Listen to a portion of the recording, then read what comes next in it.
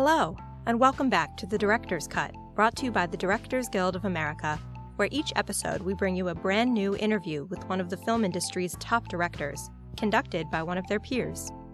Remember to subscribe to our podcast on Google Play Music, iTunes, Stitcher, or on our SoundCloud page at soundcloud.com/thedirectorscut. And if you're enjoying The Director's Cut, please take a moment to like, share, or comment. We love hearing your feedback.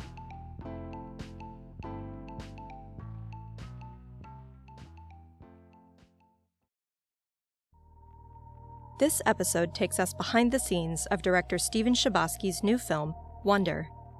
Based on the New York Times best-selling novel, the film tells the inspiring story of August Pullman, a young boy born with facial differences who has spent the last few years in and out of hospitals. He becomes the most unlikely of heroes when he enters his local 5th grade, uniting both his family and the community in his brave journey to just be treated as an ordinary kid. In addition to Wonder, Mr. Chbosky's credits include the feature films The Perks of Being a Wallflower and The Four Corners of Nowhere. Following a recent screening of the film at the DGA Theater in Los Angeles, Mr. Chbosky spoke with director Jason Reitman about filming Wonder. During their conversation, Mr. Chbosky discusses his relationship with the author of the source material, R.J. Palacio, working with Jacob Tremblay as the young star of the film, and how fatherhood has changed him as a filmmaker.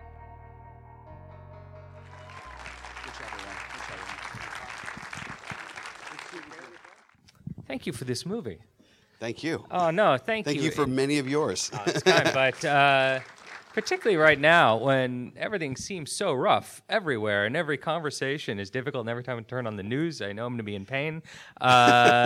So watch a movie as lovely as this and to watch a movie that just digs straight into my heart, that was wonderful. Thank you for this film, and thank you particularly for the timing. Oh, I appreciate you saying so, and this was a real labor of love. And if you don't know the book is so beautiful. And I think every now and then, the timing of something, we can't control it. We don't know. You can't predict what's going to be going on in the world. And I certainly wouldn't want the world to be as kind of bleak and the news to be as divisive as it has been lately. But I'm glad that this could be a little bit of a ray of hope. It certainly was to me. And the process of making it over the last year and a half, I found myself genuinely feeling like a better person and a better father and a better husband at the end of the process. So it's nice that it's spreading its hope out there. So let's go back to the beginning of this, and I'm really fascinated by your way into this film, particularly because you are a author turned screenwriter turned director. You adapted your own novel, which was a huge hit, and now you're working with another book that was a huge hit. Every kid knows it. I'm curious, first of all, what kind of pressure you felt originally adapting your novel Perks of Being a Wallflower into a movie, and then how that changed. And I would imagine there's an anticipation of, first, an audience who knows all these characters that you created versus the anticipation of creating a film where everyone knows all these characters that they feel belong to them. Yes. Well, I think for me, I think that doing The Perks of Being a Wallflower, my own novel, allowed me to, and seeing that process through, I felt all the pressure. So the only author I could let down was myself. So that was helpful to have. It's almost like training wheels. Like, okay, if I goof it up, then I only have me to blame, and that's good. And so I did it, and I found myself loving it. And one thing I found doing both movies was going into it saying, I might hate the process. I don't know, because I'm going to try to approach this more as an author, or in a kind of a literary way. And what I found in both circumstances was I just love directing movies. I genuinely love it, and I feel with Wonder, it's that tricky thing because I knew that there were the people that love the book, and I'm one of them. So it was very easy to service those folks. It's also trying to then make it accessible for people that don't know the book at all, and also make it, to the best of my ability anyway, accessible to people who might dismiss it as just sentimental nonsense, And I always felt like if you could look the characters and you look at the themes straight in the eye in a very respectful way, that maybe you could please as many comers as possible. Was there something particularly about the book from from moment one that you thought, all right, if I nailed that, then I had this film? Or if there's one thing I can't let down from the original novel? Yeah, there is. That's a great question. There is one thing. When I read the book, so I was reading it, and I was like, oh, it's lovely. Oh, it's well written. It's very literary. That's nice. And then, oh, wow, Jack Will betrays him. That's really dark. Wow, I didn't see that coming. So there's these. But then at page 81, you turn the page, and it says Via. And I didn't see it coming. I didn't see the change of point of view coming. And I went, oh, I think I know why everyone loves this book. And then I turned the page. The Via section is like, August is the sun. My mom and dad and me are planets orbiting the sun. And from that moment on, I was like, this book is a classic. It was that. I thought if I could figure out a way, in a cinematic way, to be as clear and concise about all the points of view and the time shifts, because it's all over the place in the book. But for an 8 or a 7 or 8 year old to understand. But at the same time, not so simplistic to like lose mom and dad or grandma and grandpa, because I wanted everyone to be able to enjoy it and have a conversation afterwards. So it was that. I was like, if I can get this point of view thing right, then I think we have something really special. Yeah, it's interesting, and I have not read the book, so when I saw that, I immediately kind of loved surprising, it, right? and I immediately loved it as a movie fan and as well as a filmmaker. It's interesting. I mean, do you think that's an authorial sensibility on your part? Do you think that's a filmmaking sensibility to want to do that? I think that one was maybe a little bit of both, I guess, because I so love this book and I revere it. So I wanted to figure out a way to preserve that thrill that I got when I turned that page. I was like, if I can give that to a movie audience, then I have something really special. So maybe it's a little both. How did you get the book? David Hoberman and Todd Lieberman, the producers, I'd written the screenplay for Beauty and the Beast for them, and I love those guys. We had a great time and great experience, and so they thought of me because they really like Perks of Being a Wallflower, and they thought I'd be the right kind of tonal match for Wonder. And that's right, Beauty and the Beast as well. You just enjoy terrifying challenges, don't you? I mean, I'd be so scared. I mean, each one of these things, and I've adapted books, and some of them have more fans than others, but nothing like any of the three that you've done. And I think I would sit down terrified at the computer every day. I'm going to let them down. They're going to be so pissed at me. Well, you know, it's funny. That's really, for me. Just a quick personal thing. When about 3-4 years ago, my wife's father had a stroke, and we went back to New Jersey to help him. And he's doing great now. He's back on his feet. Everything's great. But I spent 8 months away from town and away from our business. And I spent those 8 months, really, it was my wife and my daughter, myself, and my wife and my father-in-law in Summit, New Jersey, hanging out. And I can't tell you what it was like to just step out of the way, off the grid, and go to see Nut Job in the theater at the little Summit, like 2-screener, and then do this or see whatever. And I found myself watching so many princess movies with my daughter. And I'd never really, I'd seen, of course, Little Mermaid, and I'd seen them all at least once. But seeing them through her experience and her eyes, it suddenly made me love these family movies. I suddenly understood the power of these allegories or the power of these things to her. And so I did Beauty and the Beast really for her. It was a very personal movie for me, oddly, because I thought I can give my daughter advice through Belle's predicament. Like if a beast grabs you, try to escape. Like something as simple as that. So I didn't feel really daunted by it. What I found was like this wonderful opportunity to communicate with children, and what a great way to do it. Do you think you've changed as a filmmaker in becoming a father? 100%. I'm much better now.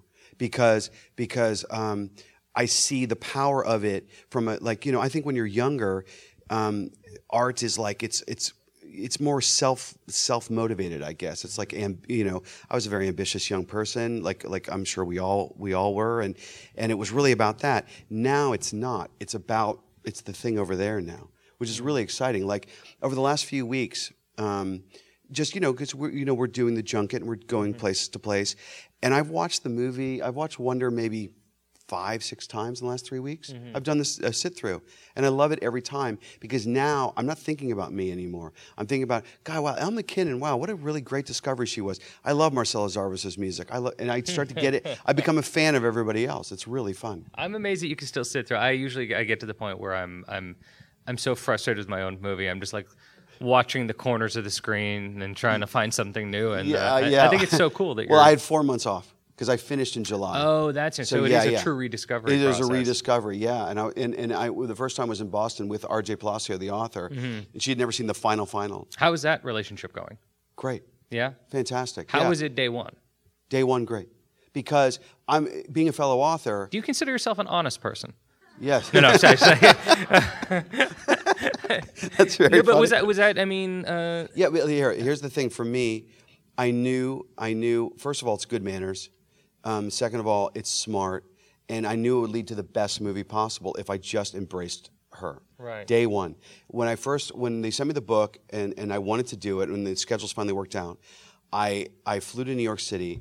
And my whole spiel, whatever her contractual power was, one way or the other, I didn't care. I was like, author to author, if we don't see the same movie, I don't want to do it. Like, right. If you don't want me to do this movie, if you hated Perks or something, or you don't think I'm the right guy, I'm not going to do it.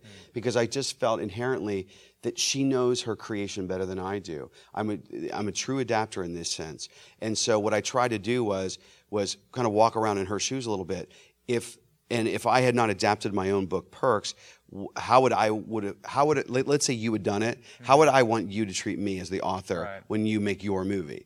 And so I try to do that and recruit her and casting decisions. What do you think of this girl? Is this kind of how you saw Summer? Is this what you think? And there were a few moments where she saw things that none of us could see. I'm talking an Army, Don Burt, you name it. Right. Things that escape us because she has a very, very specific and very beautiful point of view. And some things that she caught that we didn't catch. So she was a secret weapon. Can we talk about the boy for a second? Oh, yeah. Please remind me the name. Jacob of the actor. Tremblay? Yeah, Tremblay, of course. You had seen him in Room. Oh, yeah, and what a great movie. Is that how you became acquainted to him? Did he come and audition? How did no together? audition. You know, he's the best. He is such a great actor, and he was the perfect age. And it was just the movie gods loved Wonder in this one. It was the perfect timing for him.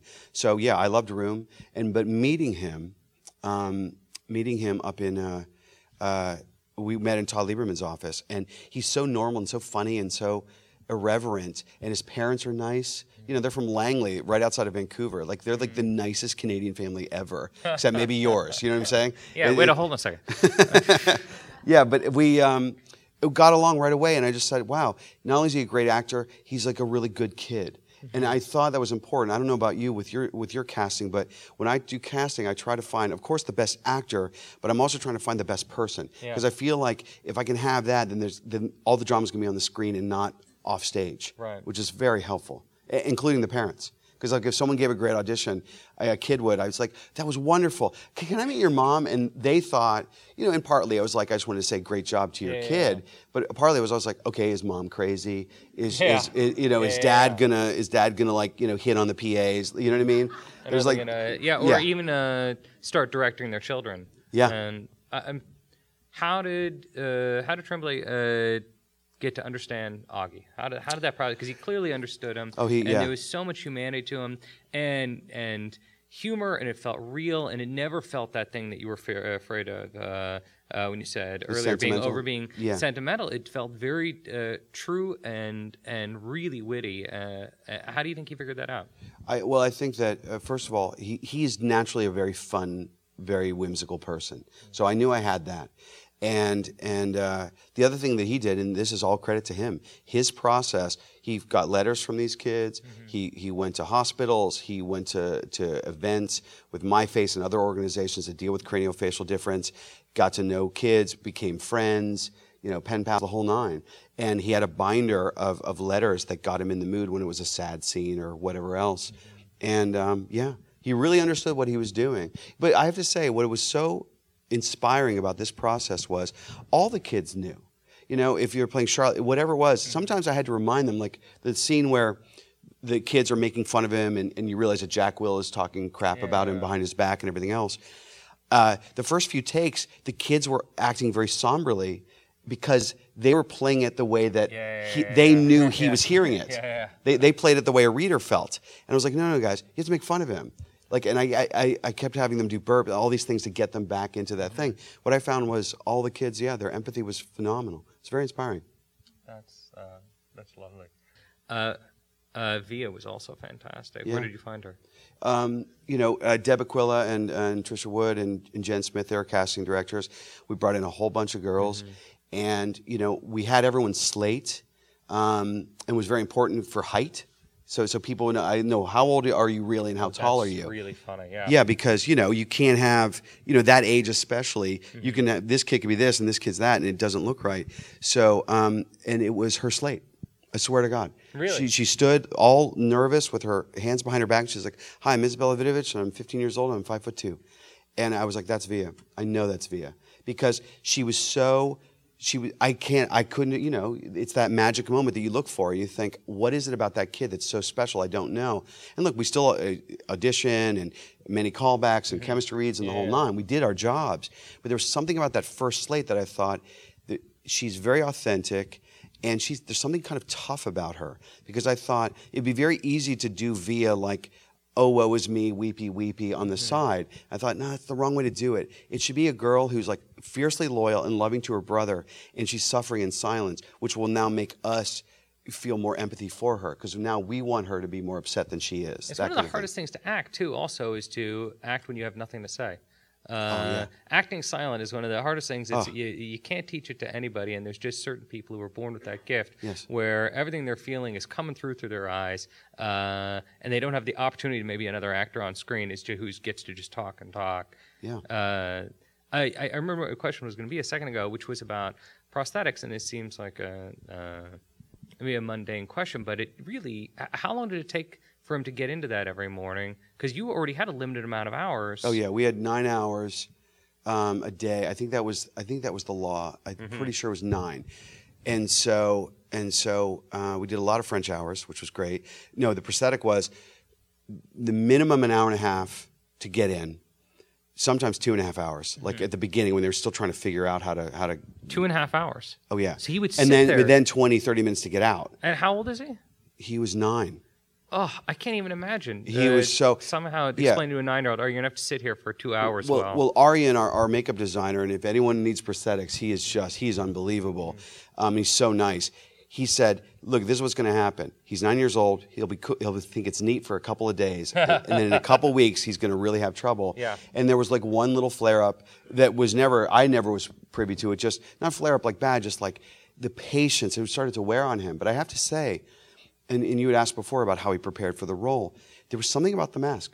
There was something about Jacob Tremblay would go into the trailer, and an hour and a half later, Augie would come out.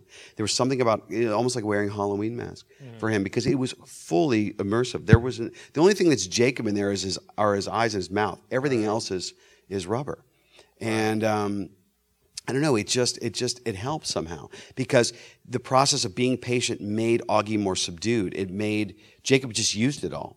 Because he's the real deal. Would it affect other actors? I mean, would you see 100%. actors, particularly like on day one, they come to set, they come in contact, and you're reminded of, oh, that's right. They haven't seen him like this yet.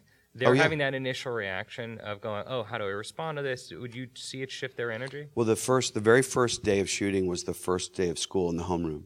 And the first shot is him walking in with the makeup, and none of the kids, I made it a point, none of the kids can see him until that shot. So the cameras were going. We had 3 cameras going, and so the reaction you saw, that was it. They were just them going, "Oh wow!" They wasn't, that anticipation, because I thought, in the realistic terms, the kids would know that the kid was coming, and it's the anticipation of what's he going to look like, and then the reality of what it is. That's such smart filmmaking. And very impressive that you pulled it off too, because I always feel like that's the type of thing where you're like, it would be great if we could do this, and then you realize, oh, they saw each other at Crafty, or they saw each other at breakfast, and they've been like, no, it was a whole. No, he walked around with like a hood on his head. It was no kidding. It was a whole thing. You went full Star Wars. So yeah, we really did. Oh, speaking of Star Wars, how did you pull that off? Oh yeah, David Hoberman, our producer, he's 3 decades with Disney, called Kathy Kennedy and said, look, I got a special little movie here, and will you please read the script, read the book, give your blessing, and she did, and she did. I don't mean to geek out, but then who played Chewbacca? Well, there's a guy who there's one guy in the entire world who was sanctioned if you need, like, let's say Chewbacca at a children's hospital, like Yeah. a live Chewbacca appearance, he's the guy. No So he kidding. came, I think he lives in Florida or something. Nice guy, very nice. And he's like a method Chewbacca. He's a method Chewbacca. And he really is. And that, I have to say, I don't know about you, in your career, the weirdest, it's like Julia Roberts, that was amazing. So many amazing actors, Mandy Patinkin, the whole thing. But like, there's nothing like, and cut.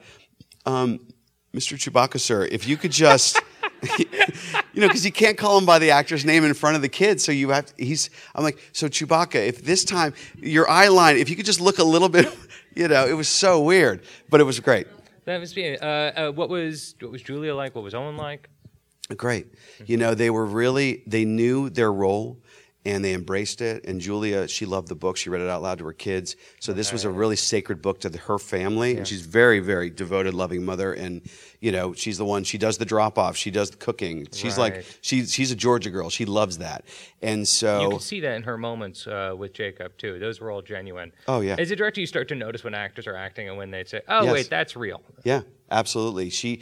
I don't know. I felt like this was something of a quiet autobiography for her, like that part of her, because we all love her. I mean, she's so glamorous and everything else. Usually she's playing something completely other than her reality, and this was the chance to play the reality, and it was really wonderful. But also, much like Chewbacca, I have to say, I don't know if you've had this experience. For me, I'm always there for I love actors, and I love it. It's so strange to say cut. You have an idea, you walk up, and every now and then I would look up and go, I'm saying this to Julia Roberts. It was very humbling. Okay. Because she's really good. This may be a silly question. You did the Pretty Woman moment, right? That's what that was? Right? I mean, I'm not... Okay. It happened, I was like, oh my God, the Pretty... Okay, here's the story. Yeah, tell me, please, because I was delighted. David Hoberman, who produced... he was working at Disney when they did Pretty Woman, so that was their first thing together. And he said, and I love those... I mean, they're such great producers, and David goes, Stephen... She has the most famous laugh in movie history, and I want you to get the laugh. I mean, he challenged me. And so when I was doing my draft of the script, I was like, Isabel laugh. I put it in like every scene description in the world. But the thing is, that's her real laugh. Right. The Pretty Woman laugh you hear it all day long on set. But the camera, you got to earn it. She won't give it. It's like you got it. So is it contractual? It's not. No, it's not. But what I did was, this really. Anyway, after a disastrous rehearsal, basically, God, that would take 10 minutes. And I know we don't have the 10 minutes. I could tell you privately. What I will say is, what I built up was, I'm going to have this secret. The script as written was, hey, you finish your thesis, let's get drunk. That was the end of the scene. Right. But I had planned this gift. I was like, I'm going to have a present. And Julia was like, what is it? And I go, it's a surprise. Okay? And Owen was like, what is it? I go, it's a surprise. Neither of them knew what was in the box. Really? None of them. And so when she's like... David Fincher of you. Oh, really? She's like... Never mind. It's a 7 joke. Okay. Yeah, exactly. Yeah. That is the joke. What's in the box? Gwyneth Paltrow's head. Yes, absolutely. Whoa. Spoiler. Okay, never mind. Yeah. So when she's like going, what's in here? It's all the anticipation. But the thing was... in order to surprise her, because I had to cover the scene. So you're doing the master, and that was the first surprise, but then I had to cut into it. Right. So she did it a couple times in the master, right. And then she did it once in close-up, and it was starting to lose, and then I surprised her with a new thing for the coverage to get it. Yeah, so it was really fun. Oh, but you also did the box. That's like the jewelry box. I mean, you did the whole. Look, David Hoberman, he wanted his laugh, so I got him his laugh. I mean... Can you share, or is this like a no? It's a whole. Secret? It's a secret. It's kind of only because Julie was like, "Don't you dare ever tell." I was like, "Okay." I mean, this is the Directors Guild. Obviously, nothing leaves this room. We all sign a thing when we become members. If this were not a podcast, I would tell my fellow directors. All I'll say is this. I'll say this. Yeah. We went to a restaurant called Rodney's Oyster House. Okay. And Rodney's Oyster House, because we were doing a rehearsal. I wanted a private room, nice food, that was it. Well, there's no private room. It's a back bar with windows onto the alley. Yeah. And so it was a disastrous setting. And there was this thing, basically, I knew it was the only rehearsal I had with the family. It was such a disaster. I thought, okay. The rehearsal part was great, but just everything. It's like I thought Julie would walk away going, "What if why did I cut my rate for these crazy people?" And then I thought I would remind her of the disastrous day in this fun way. And so just like they teach you in driver's ed, like if you spin out, just steer into the spin. You know what I mean? Just own it. Like, yeah, that was terrible. I'm really sorry. I thought it was a different kind of room, blah, blah, blah. And it ended up making her laugh. So. Oh, there you go. Yeah, no, that's we owned it. How do you normally feel about rehearsal? I mean, is that part of your process? Do you dig it? How much do you like worked out and ahead of time? I like to do one read through. I'm big on the social aspect of I feel like casting is the main thing. I do most of my, I guess, rehearsal through auditioning and seeing how things can work one way or the other. But no, I feel that like one good read through with like the group of kids or the family or the teenagers, although I wasn't able to do those for this one. That plus some discussion, that's it. I like to keep it buoyant because I feel like I don't know, especially with the kids, you know, if rehearsal is, you know, go bowling or have a pizza party, because I just knew that it's all the invisible chemistry. That's what really matters. That's most communication anyway. So yeah. You know, plus, I don't really know when I hear about, oh yeah, we had a month to rehearse. I'm like, God, what'd you work on? Like a whole month? Like I've never had the luxury. Maybe I would enjoy it. I don't know. I've just never been able to do it. What is there anything on this film that you feel like you survived? I mean, what was the trickiest thing that you had to hurdle on this film? I think the trickiest thing, you know, the whole, you know, don't make a movie with like, you know, kids, dogs, or makeup, you know, and we had them all. It was more of just, I really learned, and I was very inspired by this actually, that we had a certain set amount of time, and what I tried to do was just do the lightning in the bottle. I was like, I don't know what's going to happen. If the social worker says you have 7 minutes, and I go, okay, what are we lit for? You know, because you have to just run and gun the whole thing. I think that was it. Plus, every now and then, I will say, getting the kids to focus. Usually, they were amazing. They knew their lines. They were really, really on it. I'd say 2 or 3 occasions, it was really hard to get them to focus. Let's say the science fair, because all anyone wanted to see was the guy get the volcano in the face. Yeah. So they were completely distracted for 2 hours. Getting them to do that was, you know, focus on this. That was it. Otherwise, you know, it felt really remarkable, and I was really grateful that Lionsgate loved the footage in Vancouver enough to give us 3 days in New York and a was helicopter. That not part of the original plan, or? Well, it was always our hope, but you know how it is. It's like you're always auditioning for the extra dollars for the song or for the this or for the that. So yeah, a lot of that was So I was just glad at the end of the day they gave us everything that we needed to complete the movie. Well, it was absolutely worth it. I'm glad that Thank they you. did. Can I say one little thing? Sure. Well, I have some wonderful directors in the room. I went to an event the other day called the Media Access Awards, and it was a very amazing. I never heard of it before. And Todd and David had been given a thing. It's basically people with disabilities, and it's like their Oscars, basically. And this lady came up to me afterwards and said, listen, whenever you're casting a movie, even background, can you just make sure that somebody maybe is in a wheelchair or with a cane or XYZ? Right. Just because we're such a big part of the population and we're like in 1% of the movies. And I just wanted to share that. It was a remarkable, eye-opening experience. It wasn't a kumbaya thing. It was like, oh yeah, that's just good manners. And I thought, like, if ever, let's say you're casting and like, let's say that character is stale or nothing's working or whatever, to maybe think about this community, which is so vast.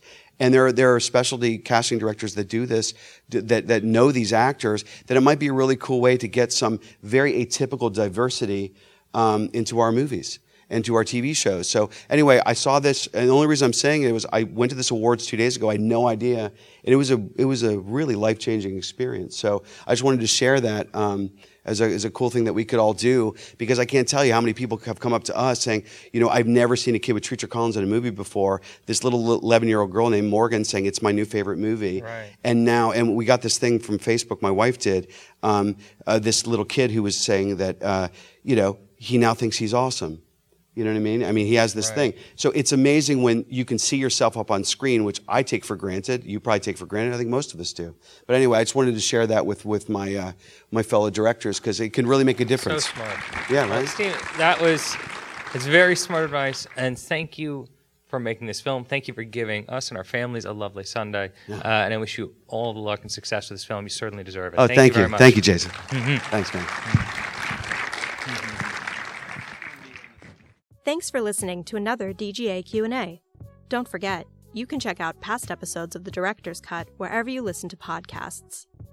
As we get deeper into awards season, we'll continue to give you director-focused conversations about this year's most anticipated films. So be sure to subscribe to our podcast to stay up to date on the great discussions we have coming up. And if you're enjoying the podcast, please like, share, and leave us a review. We'd love to hear your feedback. Thanks again for listening, and have a great week. This podcast is produced by the Directors Guild of America. Music is by Dan Wally.